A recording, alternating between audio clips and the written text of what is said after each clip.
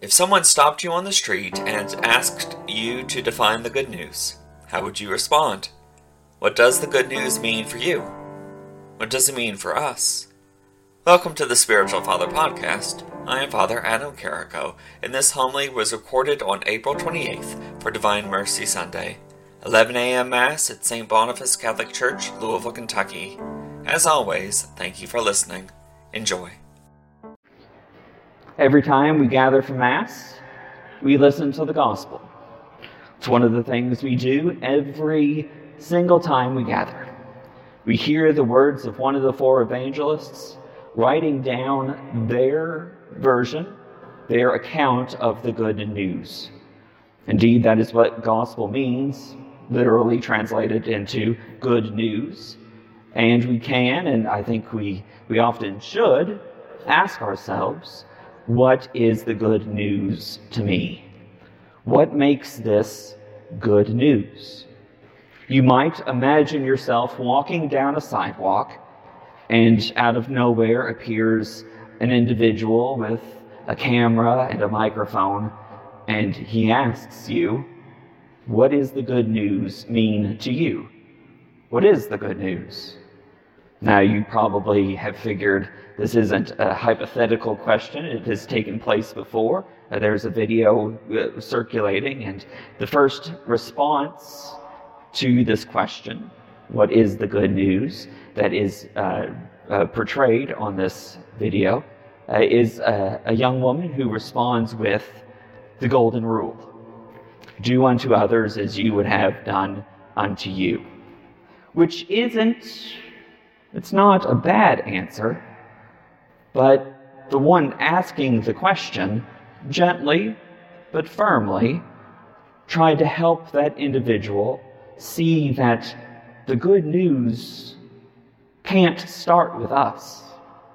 You see, the golden rule is the response. And indeed, the good news, the gospel of our Lord and Savior Jesus Christ, does demand a response. Either it is true or it's not true. And if it is true, what are you going to do about it? It demands a response. We have to respond one way or another.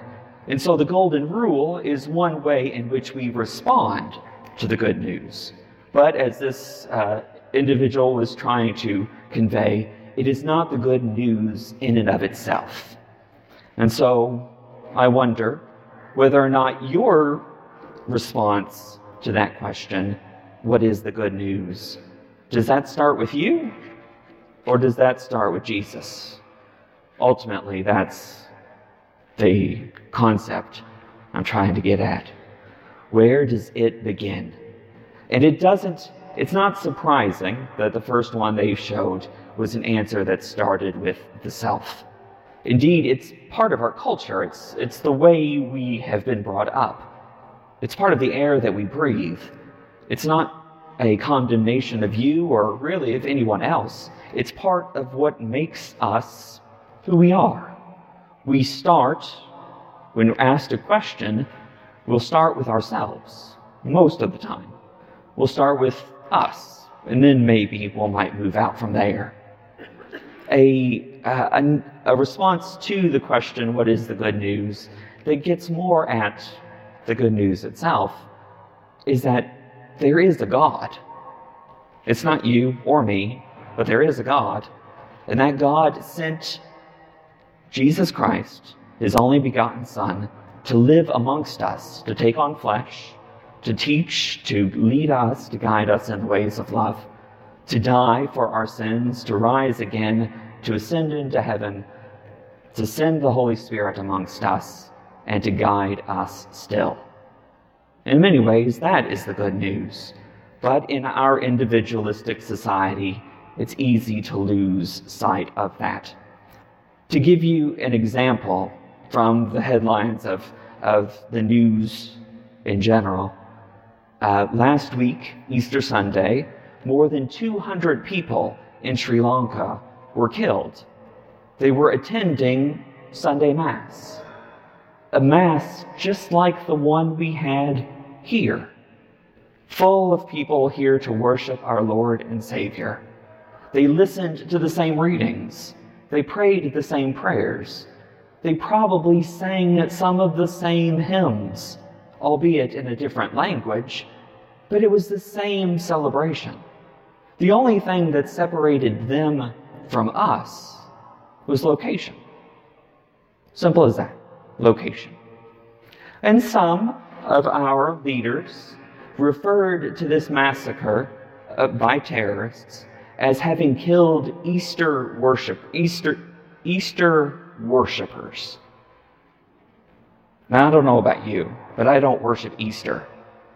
I worship the Lord and Savior Jesus Christ. And to call them that is just the individualistic culture that I'm referring to. It starts with them. It doesn't actually start with the good news. It starts with the individuals themselves. So what is the good news? Why did those people die? Or rather, what did they die for? What are we willing to die for? This man right here, having traveled all the way across the country to be confirmed in a faith, not because he's an Easter worshiper, not because he's concerned about himself, but because he desires to lead others to Christ, to follow Christ, to be Christ, to worship our Lord and Savior. The good news is answered in many different ways. It is good for you to have your own answer. Another answer might be divine mercy, the celebration we celebrate today. The reality that God died for the sins of all, as difficult as that is to believe. It wasn't a celebration of Easter worshipers that were massacred halfway across the world. It was a group of people celebrating the very one who died for the forgiveness of the sin of their own death. Jesus Christ died to forgive the sin of those who killed them. That's the kind of faith that we live. It's a dangerous faith. It's a faith that calls and challenges us every single day. Did those terrorists, those men who committed this atrocity, did they accept that forgiveness? I'm not saying that they did. I'm not saying that they didn't. But it was there. Christ died on the cross to forgive all of us. And that's a difficult faith to follow. That's a faith that opens our hearts to a whole different way of living. A way in which we see everyone as our sisters and brothers in Jesus Christ.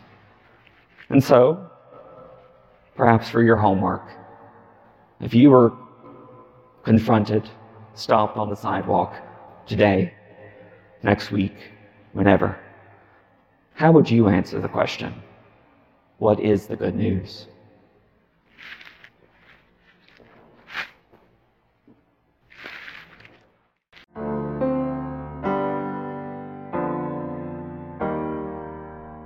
I hope you have enjoyed this homily and have gained something from it.